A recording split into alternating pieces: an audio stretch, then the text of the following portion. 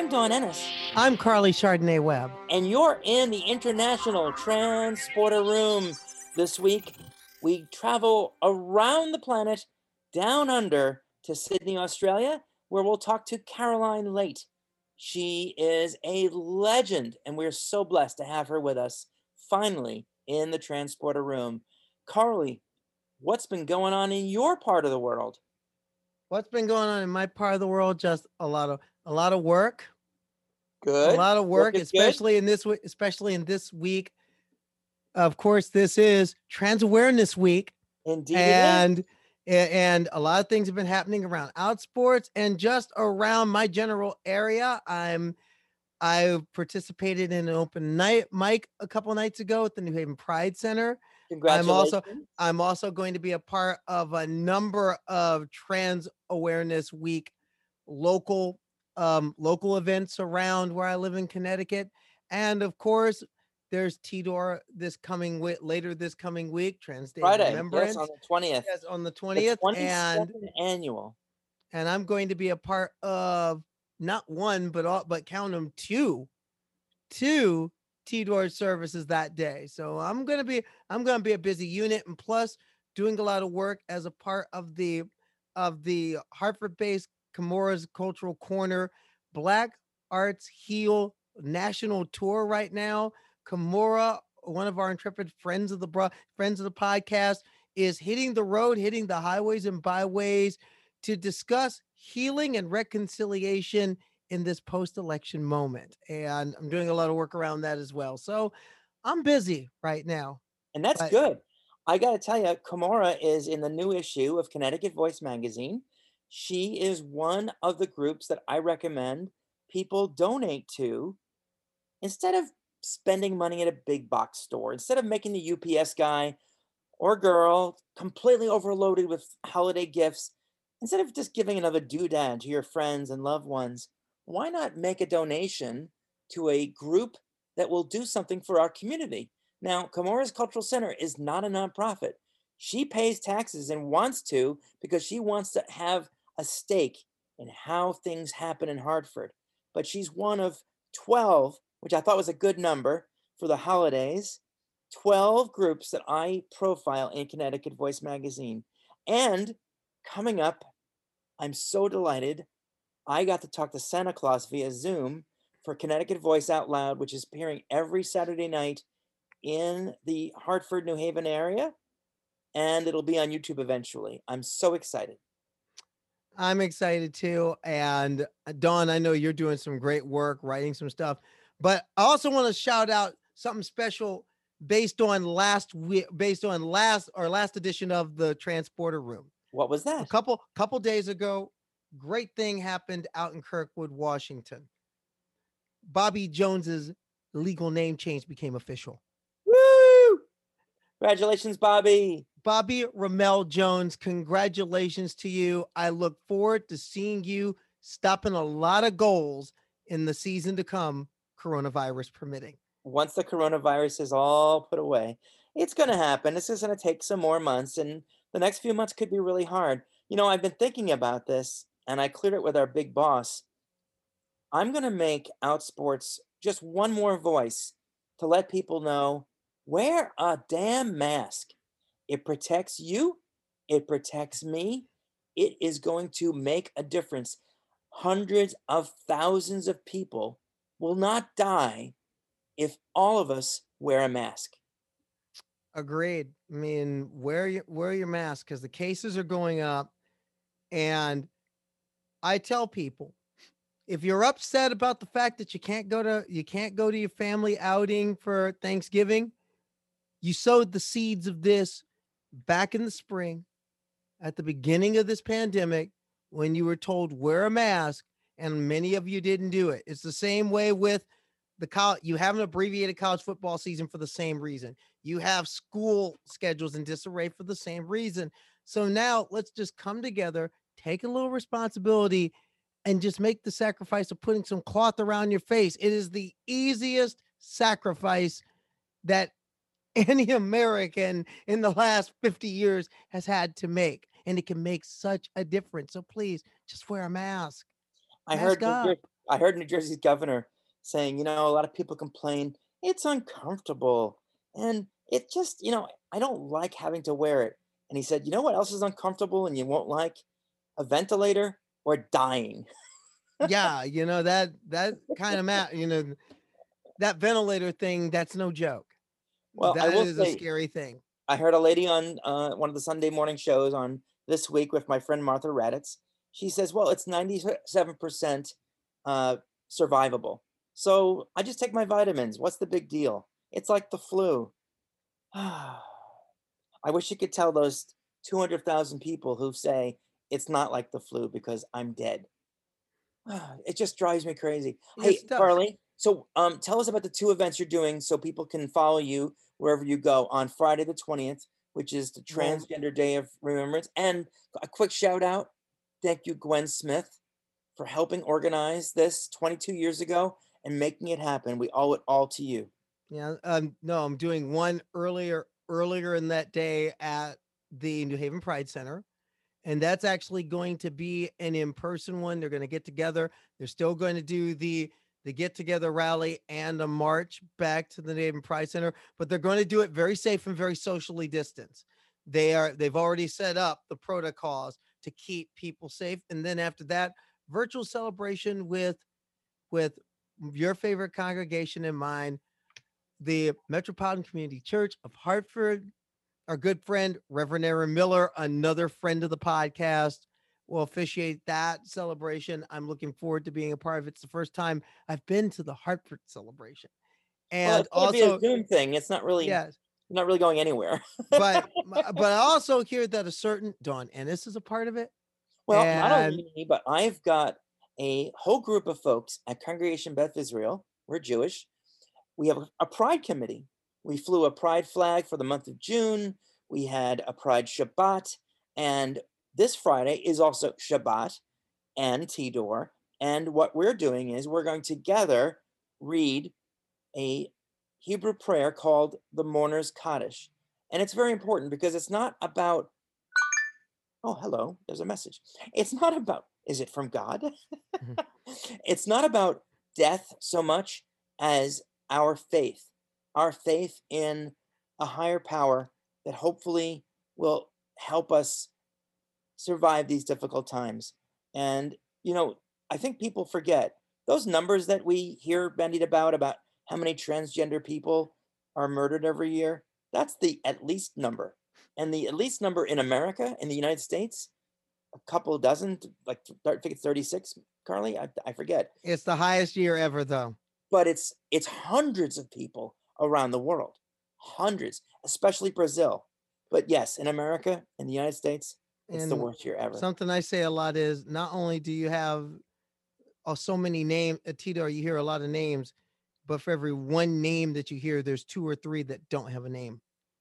And there will be a special tribute to our dear friend Monica. Yes. Yes. I'm still in mourning. I think of her almost every day. I think of her in ways like, oh, I should ask Monica. Oh, I should text. Oh, I can't. Yeah, I mean, that's going to stay with us for a while. The trans community here in the United States lost a titan. And the real sad thing is that I really believe not even our greater trans community in this country understands what we've lost. I really don't think a lot of people understand what we lost.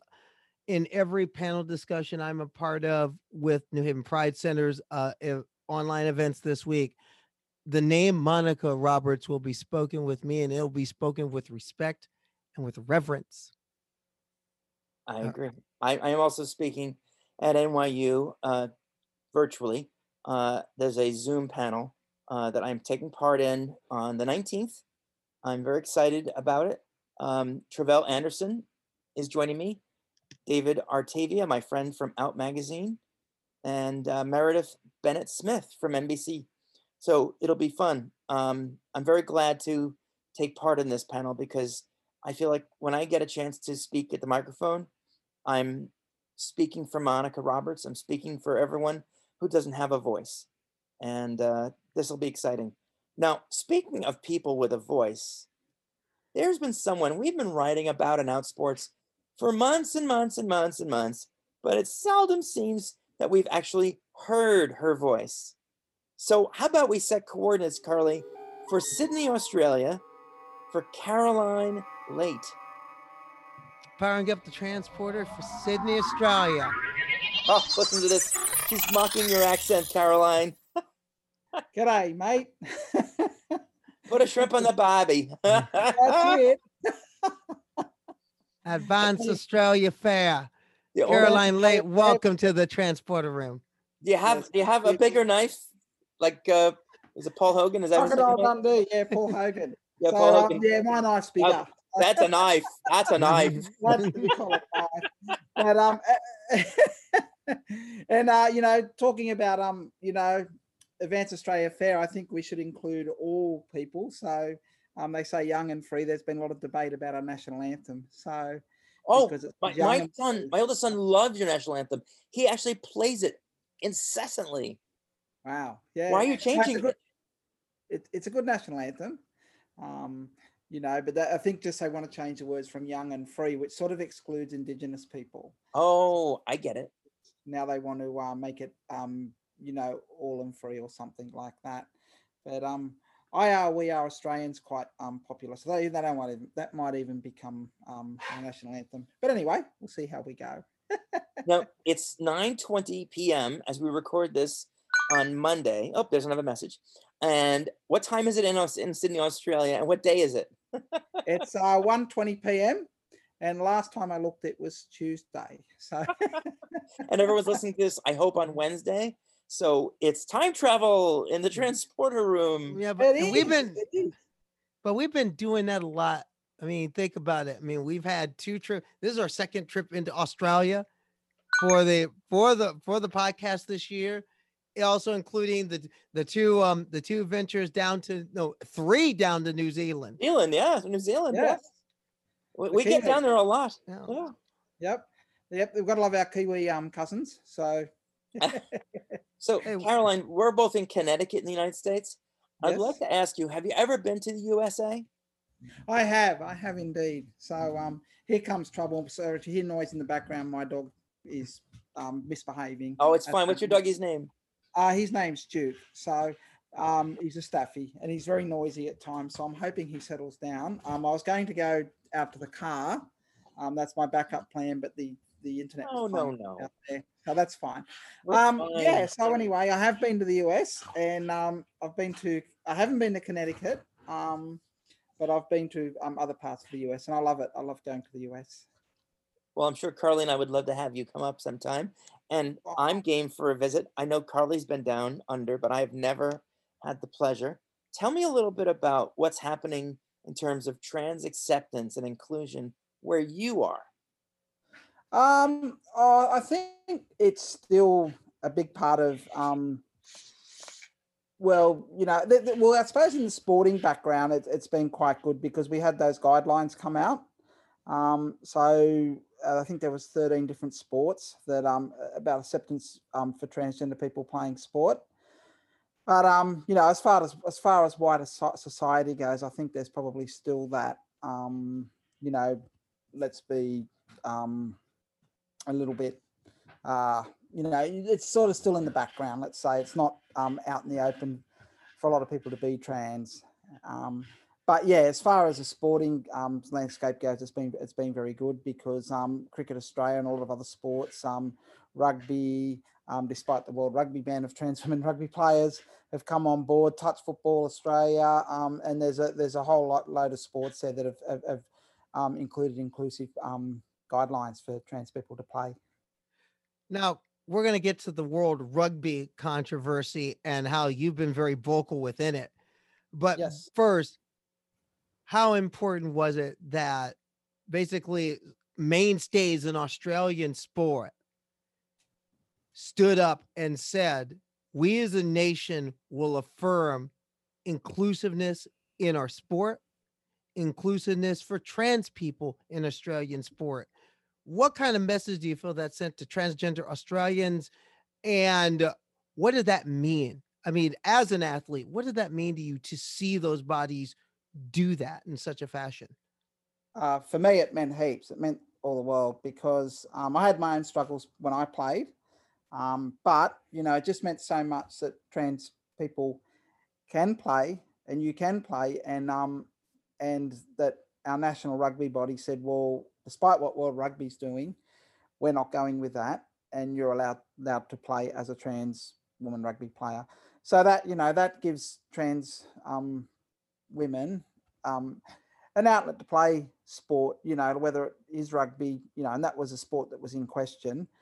So that's so important because if they had have gone along the World Rugby route, then I presume there would have been a lot of trans women that would have had to find another sport, or it would have. I don't know if the national bodies had have doubled down on what World Rugby were doing, then who's to say it's not going to go to other sports, and like a domino effect. So I think it was really important that Rugby Australia, along with a lot of other national bodies, said, no, we're not adopting these policies. And they're smart enough to know that in court, that, I don't think this policy will stand up if tested, by someone who wants to go and play on the world stage and is good enough to do that. The biggest problem is probably being selected because, you have to go through the process. So you have to probably have inclusive coaches that are going to allow you to do that. So, but yeah, as far as all these national bodies saying that we're allowing trans women to play sport, that was absolutely huge. I think it's amazing that the researchers stand by their work despite never studying a single trans woman, a single trans woman rugby player, and not hearing from a single trans woman rugby player. It boggles the mind that they would go forward, but then they show their hand by, instead of having a vote as was promised, they just initiate the policy. They just say, well, it's a recommendation and we'll reevaluate in the new year. Do you buy that? Well, I don't buy it, and I've had my amount of fights with some of these people on Twitter, which you've witnessed, and yeah, it's total bollocks because not even one transgender sports person was included in their study, and as another rugby player in Canada that is quite prominent that's trans in Canada said to me, who are they weeding out of those studies? Like, were there trans athletes that applied for those studies, and then they used a thigh muscle, which is probably your quad is one of your muscles that's probably going to and it's 1 year transition, but it's also a muscle that's going to probably atrophy slower than some of your other muscles. So, but also it's a 1 year study. So these people were 1 year transition. They weren't looking at people 5 years or 10 years down the track. And you start to be able to play at 1 year post transition into your transition. So, and for them not to use any transgender athletes just boggles the mind. And I was just blown away by their attitude, I suppose. So yeah, it was hard to fathom. And then on the other hand, they're saying, well, okay, you played at this level, and I won 4 national rugby titles for Sydney here, and but I played with and against Wallaroos, Australian rugby players, but my experience is anecdotal, and I just found that really laughable. Anecdotal. Yes, I found that laughable too. Now, during the summer, you basically came out and just laid out the Caroline Lake story. You laid it all out. And the first thing is you're a great all-around athlete. Thank you. Great great in athletics, great in rugby, just all the way around. But I want to get a little bit into that past for a minute. I mean, because you were just an athlete, like I said, you were a high-level athlete. What was it like for you to compete, but also having to deal with this? What was the coming out process like for you while competing at a high level? Well, yeah, because I played even pre transition. So I was even hiding away there. So trying to fit into the cisgender, heteronormative, you know, male persona, and that was playing men's first grade. And then I even tried with South Sydney, an NRL club, and it wasn't far away from uh, earning a contract. I didn't in the end, but I ended up playing Group Sixes country rugby league, and you know, and once again I was playing with and against Wallaby, so that was hard even to hide then. But then, you know, 30 years into my life, I decided to transition.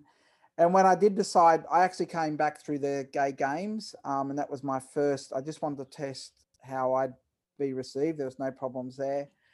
And then I did some gender tests and all that, because when I came back to mainstream athletics, I wanted Athletics New South Wales and Athletics Australia to have something there.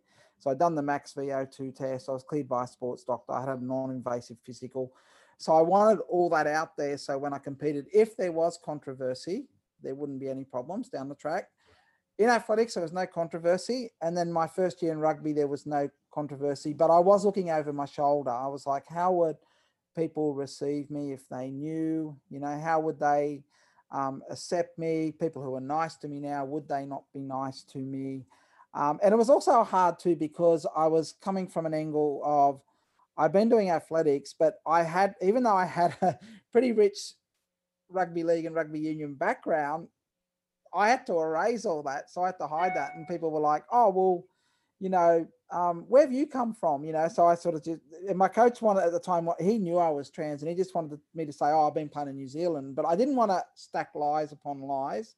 So I just basically said, you know, I've come from a sprinting background and that, and then they sort of couldn't believe that I'd never played before. And then all of a sudden I was such a good player. So that was sort of hard to, you just sort of play when you're playing in stealth. It's just lie, not lie. You're just erasing things from your past and this and that. And so you're always looking over your shoulder. When are you going to get found out and this and that? And when I was out, it was actually a relief in a way, even though there was a lot of pain that came with it.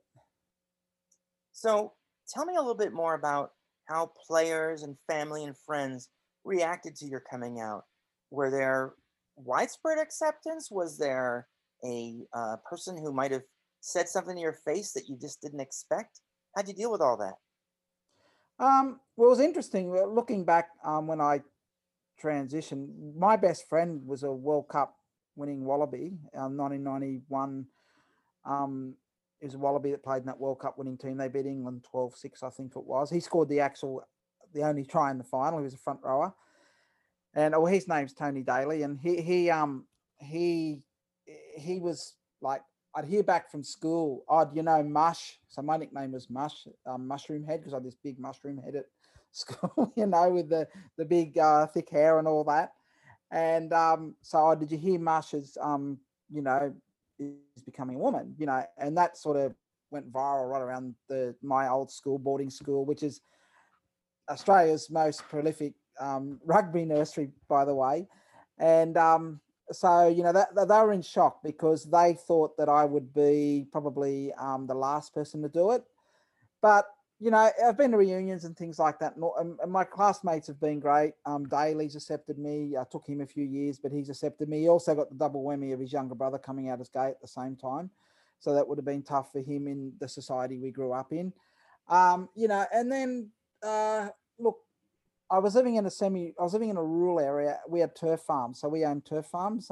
And there was a lot of pushback, because I'd played Group 6 country rugby league professionally out there for Oakdale. So there was also that surprise. And I was actually a fitness instructor out there. So, and was the assistant manager of a gym out there out Camden Way. And so a lot of people were shocked out that way. So, and in those early transition days, there was a lot of, especially in those rural areas, there's a lot of pushback to someone that's transgender. So there was a fair whack of people commenting and you know, the pointing and all that sort of stuff. And you know, I found that really tough when I transitioned. But as far as my family, it took them a while to come around. I'm actually going to play lawn bowls with my older brother and father today. That's another sport I've taken up, as long as I'm still playing cricket and doing athletics. Retired from footy, but so they've all come full circle, and they all really support me now. And but now I'm finding at the bowls, because my brother and father, they sort of say, "Oh, we'll just keep your trans stuff quiet," you know. So there again, I'm sort of living that. You're sort of out and then you're not out, and you know, it's sort of always, you're always balancing that. And I find that sometimes a little bit tough, because you're always looking over your shoulder. But at this age, at 55, I really couldn't give two hoots. So if someone's got a problem with me, then that's their problem. And you know, but yeah, look, for the most part, it's been really good. There was a time where my family struggled with acceptance. My mother was the first person, but I was too scared to tell my mother. She's a fashion, she was a fashion designer. She had 6 dress shops and quite a successful fashion business back in the day. And I was quite scared to tell her, but she was probably the first one to really accept me, with, as along with my younger brother, who I live with still, and and I'm their actual carers today. So, you know, I've been very lucky and fortunate, because I hear there's a lot of people out there that are trans that don't have that understanding and accepting nature. And hearing both of you talk earlier and about those trans murders and things like that, I also had a trans friend that was murdered here in Sydney, and she was a brilliant woman, Nardine, and that really hit home to me, I'm how so far we sorry. still have to go in society. Yeah, it's such a waste of life. You know, it just upsets me no end. So yeah. Now, for you, what was that moment when you said, I can't keep one foot in one world and one foot in the other. It's time for me to leave this closet and never come back to it. Yeah, well, that's interesting. I was still doing uh, the I suppose I was still at 29. I was still trying to live that life that is expected of us. And for me, you know, yeah, cisgender heteronormative male, and I'd have girlfriends and I had boyfriends, and you know, in the closet, and I was very confused sexually, but I was also very confused with my gender identity. And then I was about 30 that I just decided, well, I've got to do this. And I went through, I had a boyfriend, went through a gay phase. I even went through trying to be non-binary before there was non-binary was around. And that was around that time, 28, 29. I'd been married for 2 years earlier, had a 4-year relationship there.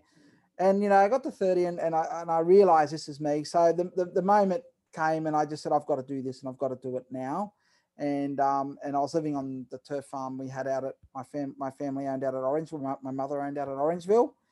And yeah, and that was a very, it was sort of almost, we used to have guns back then, being on a 100-acre property. And we had a 22, and it was almost, I pulled out the 22 and thought, well, I could shoot myself or I can live. And I thought, well, I want to live. So that's when I decided to get medical help and professional help, psychological help.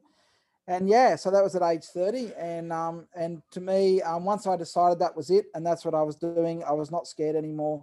And I've never, ever looked back. And, you know, sure, there's testing times and there's times where you wish you weren't trans. But for the most part, it's been pretty good, and it's been a good ride. So I don't regret transitioning for one moment. So yeah, that was Here's somebody who should have regrets. The Lord Mayor of Perth, Basil Sempelius. Am I pronouncing that correctly? So what did he say? did you hear the latest? I've heard a few things from over in the West. So they're Well, another country, by the way. apparently he was on a talk show that he's a co-host of. He's also a sports announcer, and he talked about, if you've got a penis, you're a bloke, and he mentioned a lot of other transphobic things. And apparently his wife, of all people, was like scolding him, saying, "You can't talk like that." And he apologized and he says, "That's not me. That's not my values."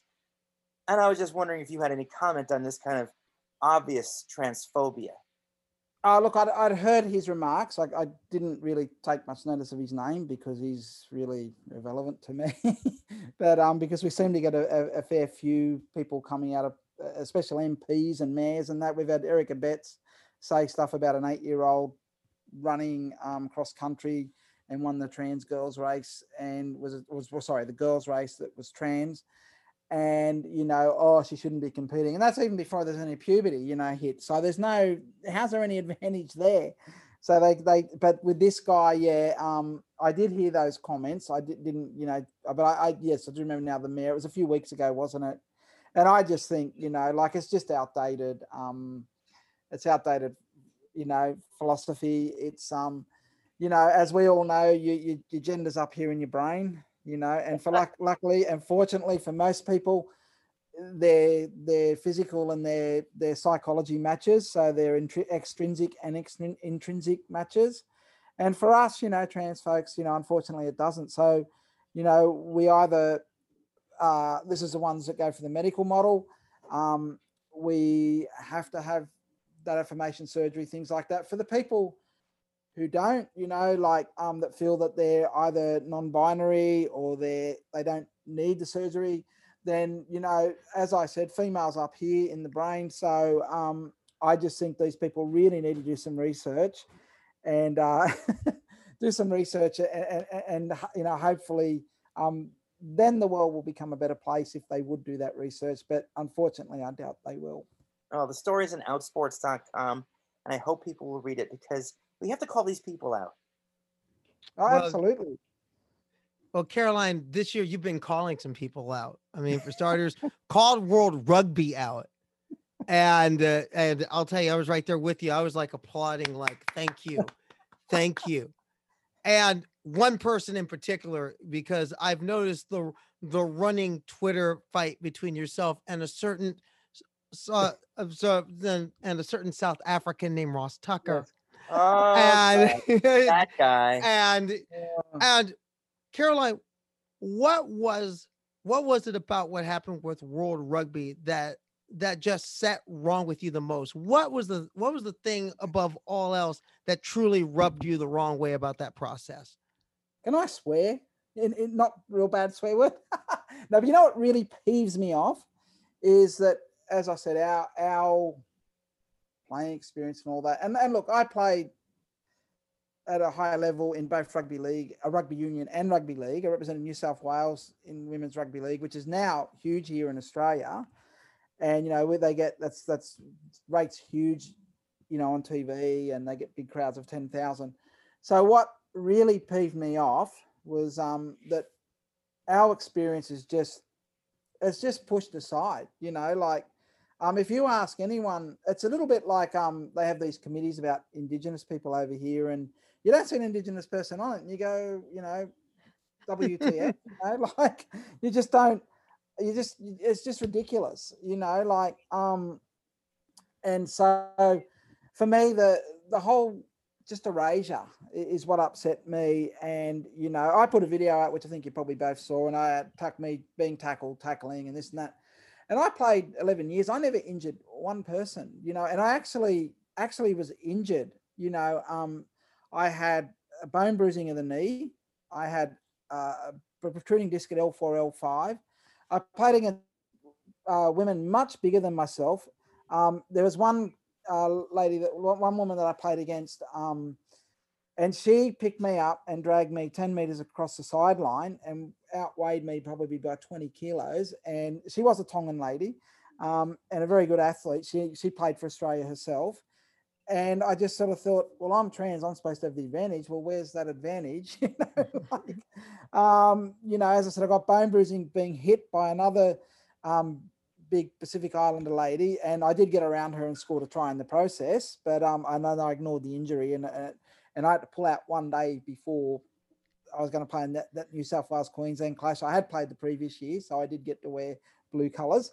But it's just that continual erasure, and that people like Ross Tucker, I know best. You have to listen to me. It's like mansplaining. So, and it just really, really peeves me off. So, I'm being polite when I say peeves me off. There's a lot of other words I would like to use, And the thing is, before I transitioned, I was a warrior, and after I transitioned, I'm still a warrior. I'm still that same person.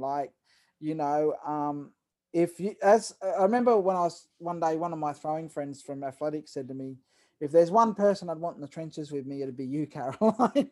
So, because I've got two personalities too. And there's sort of that I know, Carly, you played sport yourself.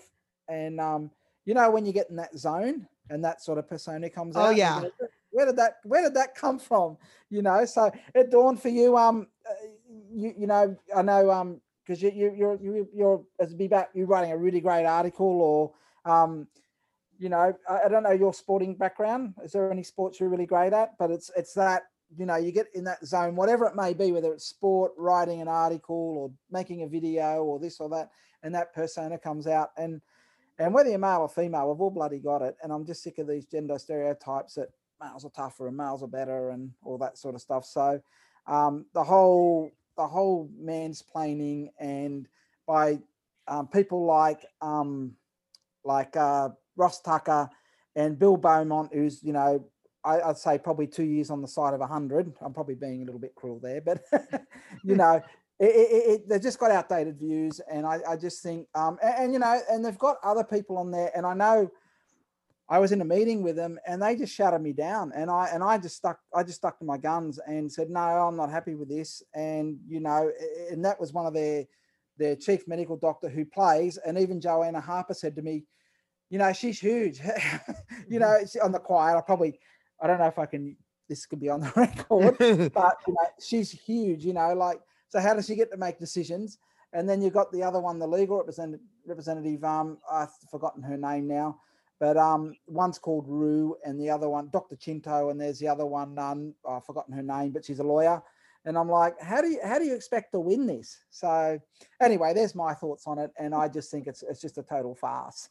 The one who always gets me besides Ross Tucker is Dr. Emma Hilton, fond of Beatles. Oh, fond of bugs. And Stick to bugs. I had so many Twitter arguments with Dr. Emma Hilton, fond of Beatles, that I finally had to block her. I just had to. It got to be there was no point. I couldn't convince her. She's not going to convince me. So what was the point, right? It just seemed like she wanted the battle. And I think Ross Tucker wants it too. They want to have the battle, which for whatever reason makes them happy. But to answer your question, Caroline, I excelled at bowling. I was a very good right guard in soccer when I was young. But in baseball, I played left out, as in they left me out. I was in the outfield, and my father asked me, what were you muttering out in the outfield? It looked like you were saying, no batter, no batter. I said, no, I was praying, don't hit the ball to me. Don't hit the ball to me. I hear a sound, and that sound means that we have to take a little break. And when we come back, we're going to ask you about something that I think is just amazing and incredible. We're talking about a documentary. A short documentary. Is this Queensland in the 20s? Caroline's going to tell us all about it when we come back on the other side. You're in the Transporter Room.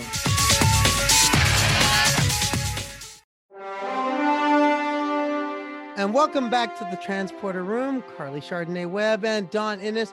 And our guest today is Australian rugby standout Caroline Leite, someone who has been very vocal in trans rights in sport, and also is a documentary filmmaker. I saw one of your earlier films on the issue of World Rugby. It was beautiful, and also on your own story. But you've got a new film ready to drop, talking about one of my favorite places in the world, the Gold Coast, Queensland, and what's going on down there. Yeah, well, I made a documentary on Rainbow Beach's Rainbow Stairs, and they were painted by all-inclusive sporting organisation Team Rainbow at Rainbow Beach. So where else would you have a great set of stairs, in rainbow colours? And so they hired some painters to come up because the locals didn't want anything to do with it. And so I'm just covering the ins and outs and the going-ons of what happened in the Sunshine Coast, which is about probably three hours drive north of the Gold Coast. But those stairs were painted as a legacy to the 2018 Gold Coast Commonwealth Games Pride House, because Rainbow Beach's Team Rainbow had been involved in the Gold Coast Pride House at that time, in conjunction with a fellow called Matt Hall, who was a project manager. And so he got all these people together, and Team Rainbow were on that and organising. They were running all the funding and all that, which was fantastic, I thought.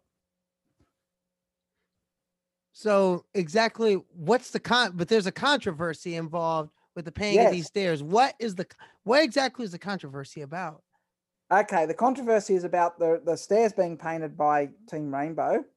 And then what happened was a person came in and graffiti tagged them and put "How Good Is Living" on there.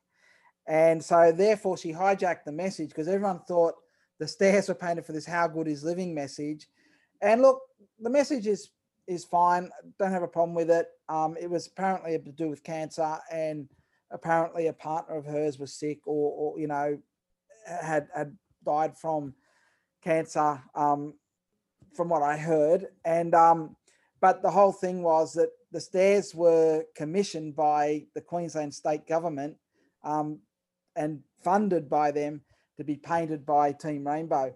So there was a whole kerfuffle over who painted the stairs, and Team Rainbow being erased. And I think, you know, the Team Rainbow were in with the locals and the Rainbow Beach Commerce and Tourism group. But I think they fell out when all of a sudden the Rainbow Beach Commerce and Tourism found out that they were fully inclusive gay sporting organisation. And I think there was a little bit of a panic button there. And it's like a Liberal National Party area, similar to a lot of Trumpism in your part of the world. And they panicked, and it was like, oh, we don't want anything to do with them. And therefore they just went hard and really pushed this "How Good Is Living" message, and even had police officers turning up, being photographed with them and things like that. So I just wanted to document this erasure, because I had dealings with people that run Team Rainbow, and I had dealings with them.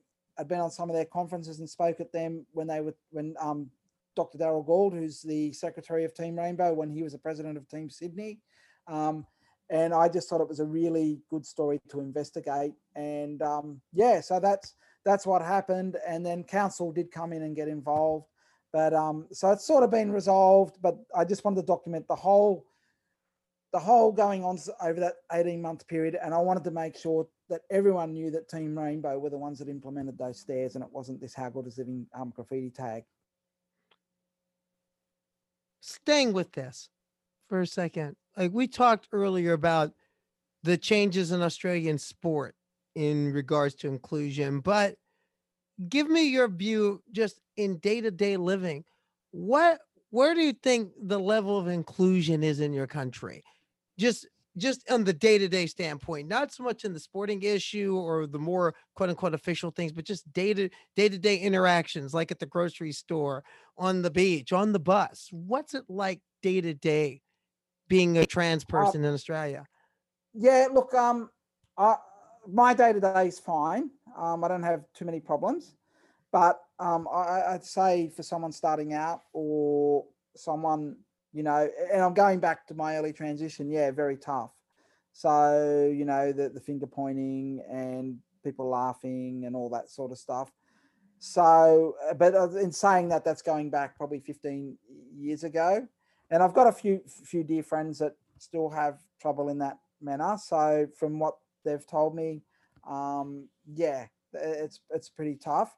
For me, you know, 25 years post-op, it's probably, you know, hormones have done a good job. I'm probably one of the lucky ones that can sort of, I'm only 5'7". Even though I'm solid in that, my dad was a jockey, so I can sort of get by. So for me personally, but day-to-day issues are good. But then there's still issues like, you know, I've had issues where people were aware that I was trans, and I was covering women's rugby league, and I went to interview, as a former New South Wales player, I went to interview Maddie Studden, the captain of the winning New South Wales team a couple of years ago.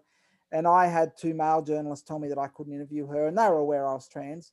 And they played silly buggers and sent me to the change rooms, knowing full well I didn't have accreditation. They said, oh, you can interview in the change rooms. And then I went to interview in go to the change room, said, oh, you can't go there. And I turned around and said, oh, see, and they were just laughing.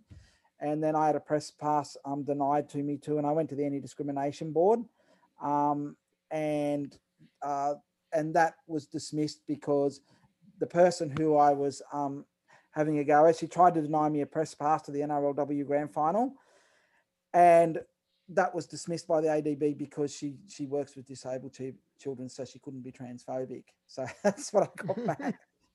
So it's just, there's still issues there, even though I consider myself, I played a year in stealth. I am reasonably passable. I don't like using that term because I am a trans woman, but I also see myself as female. I don't like using passing because I see myself as a female, but as a trans woman, yes, I do get around okay, but there are still issues when people do know. So it's not always, and it has affected me. I really would have loved to have kept on writing about mainstream sport and all that, but I just knew it wasn't going to happen. So I went to plan B and started doing the queer stuff because I knew I would be accepted in this sphere and in this. So yeah, so I think in this country, much like your country, depending where you live, there's still a long way to go. So we're probably on par where you are in America. Indeed, a long way to go. I don't like that word passing either, because I think there's so many people who transition who just, they don't have a chance of blending in, and they shouldn't have to. We should be able to be mature enough to say, you are the gender you say you are. And I often get misgendered over the phone or at a drive-through because I have to put on my other voice. Hi, this is Dawn. My name is Dawn. And if I don't talk like this, if I talk in my normal voice, they'll say, sir. And I'll say, actually, it's ma'am. And then someone usually apologizes. And I say, well, not everybody has a sweet, beautiful voice like you. I mean, there are a lot of actresses and singers who have voices that are in our range. And by the way, you and I are the same height, 5'7", which I love because we're not too tall, we're not too short, we're just right, So Absolutely.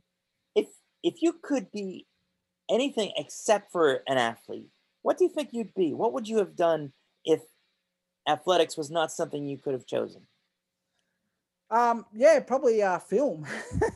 So you've gone, probably film if in another life. Whether that was probably behind the camera, but who knows, younger and although I'd probably fluff my lines, I think, if I was an actor. But I think doing the doco stuff and all that, I'd love to be involved there somewhere. So that's probably what I would like to do if I wasn't involved in sport. I'm sort of heading in that direction anyway. Docos and all that. But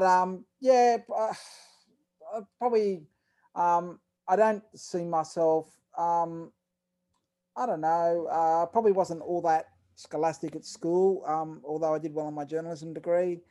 So yeah, probably film, I'd say. I don't know, or maybe an astronaut. That would be a lot of fun. I know. I'm a huge sci-fi fan. I knew we'd go here sometime Oh yeah, later. sure. I mean, this is the sci-fi podcast, the Trans Sporter Room. What are you grooving on sci-fi wise right now? What are you grooving on? Well, Hey, let me join you in that dream. I want to be an astronaut too. Yeah, let's Three be of us. astronauts. Let's all go. Let's approach NASA. Come on, NASA. Yeah, but you're right, Carly. Carly's right. What's your thing? What's your group? Well, I watched that Away, which they were flying to Mars, and that had Hilary Swank in it. So, and I really enjoyed that recently. So I think that's probably 10 or 15, 20 years away that they're going to go to Mars, and it was quite realistic. I watched the Challenger shuttle. That's not sci-fi. That's actually science fact. And I watched that was it the Challenger where the Challenger shuttle? There were two. There was the one landing and the one taking off. The Columbia exploded on its way to landing on February 3rd, 2003, and the Challenger exploded on January 28th, 1986. I covered both of them. Yeah, it was a Challenger one in 1986 with the school teacher and Kristen McGowan. There you go.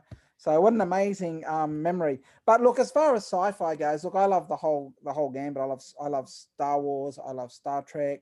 I really got into Stargate over the last 6 months or so, and I mean, I don't even watch the movie, so I love all that stuff. You've never seen the film? Wow, and the series is a lot different. I loved it, and then I got into the one where they're traveling around the Stargate universe, and then there was the Atlantis one, and I was like hooked. And then I love the other one. I'm trying to think of the name. I bought all the DVDs for it, and you know, even go to the Hunger Games. I love the Hunger. I know they're not going into space. You know, I love the Hunger Games because I want to know what makes people and dictators tick. That they want to be so cruel to people. You know, like I watch all the zombie stuff like Walking Dead and Fear the Walking Dead because I want to know how I'd survive a put an apocalypse.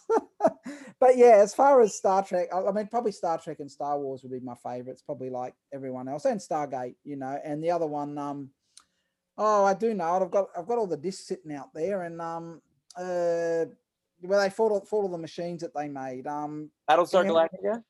There you go, Battlestar Galactica. I love Battlestar Galactica. So I'm into all of that, you know, like, and I have been watching a bit of Star Trek: The Discovery. So That's cool. Did they show season 3 down there? Yeah, they've got it. I haven't quite got to it yet. I'm watching Michael and the Spock thing play out where they're season kids. 2, awesome. I just last week interviewed Tig Notaro, who plays Jet Reno. She's the engineer with the sarcastic tone on Star Trek Discovery. And what a treat. I don't have any audio I can play because she asked me not to share the audio of our interview, and she wouldn't do video, but I will tell you what a treat. She has a podcast, which is an advice podcast, and it's sort of a little tongue-in-cheek, but just a fun person. She's battled cancer. Just amazing person in terms of, you know, her dedication to her craft as far as stand-up. She has this great bit where she talks to a famous actress and tells her, "I love your voice," and keeps going on about how she keeps running into this actress. I really recommend anything by Tig Notaro if you love deadpan humor and sarcasm. Is she Tilly? Is that no? Her, she plays Janet. Sorry, Janet. She plays Jet Reno. Jet Reno, okay. And she's the engineer with the sardonic tone. Tilly's great. I'm hoping to talk to Tilly. Her name is Mary Wiseman, and I love her. She's great. Yeah, no, they're all fantastic, and you know, like I love all those shows. I mean, I love like when the new Star Trek came out, and I'm going backtracking now. I'm going back to the movies. But when I saw Hemsworth there, I was like, whoa, Captain Kirk's father's pretty hot. Yeah, they're hoping to get him back. They'd look to do another sequel to that, but we'll see. Money. Yeah, money. And look, I mean, I got in the short attention span, so the movies really suit me. But you know, I do like the series too, and so yeah, I'll get more into Discovery. And as I said, I got through to the second season, and you know, I tend to watch a bit here and a bit there, and then I'll go into other series, and I come back, and you know, that's the power of having Netflix and all that. So, but look, I'm a total sci-fi, you know, geek. And you know, I just love it. And you're in good company. Hey, Carly, what you grooving on now? Carly? No, actually, first off, because Caroline's talking about all this great stuff getting down there. Yeah. Now, I want to give a shout out to something Australian that's gotten here. Here we go with the Miss Fisher's Mysteries. Thank you, Netflix. Fran Fisher is my girl. She's my girl. So what's You're that more about? familiar with it than she is. No, let me just put it this way. Set in the 1920s, you've got basically a single woman who solves mysteries, drives a sports car, and basically lives life by her own rules. Yeah. That's what I love about it, because I mean, you're talking about beyond liberated. You're talking about a 21st century woman in the 1920s. Well, she's setting the scene, isn't she? Oh, yes.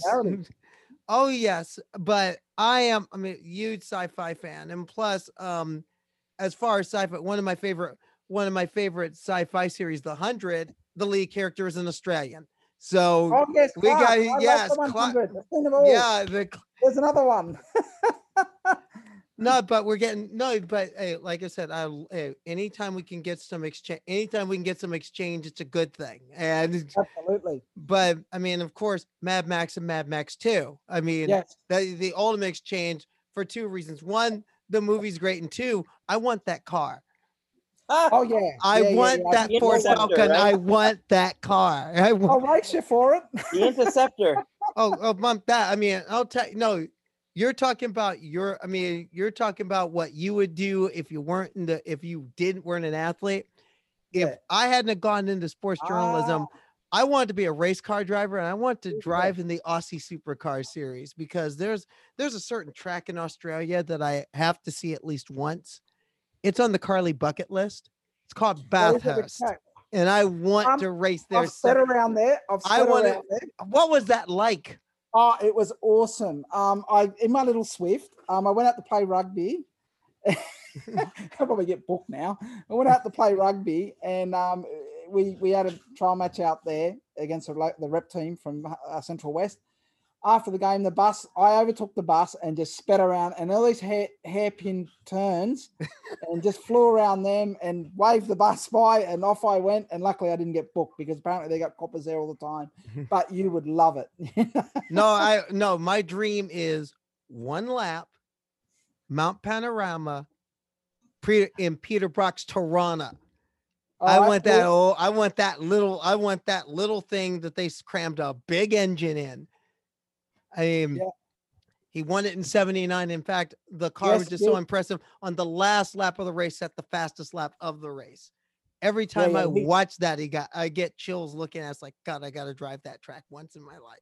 Yeah, total legend, Peter Brock. And yeah, you'd love it. And I think if you two come out down here, we'll try to organize that. So, and I'll take you out there. So okay, now on one condition: if Kirsty shows up, oh yes, it'll be that'd be a party at that point. Yeah. I'd say Kirsty will definitely show up. She's only a hop, skip, and a jump out in the outback at Broken Hill, so it'll take her so many hours to get there. She'll use a hot rod to get there, and I'm sure she'll be there.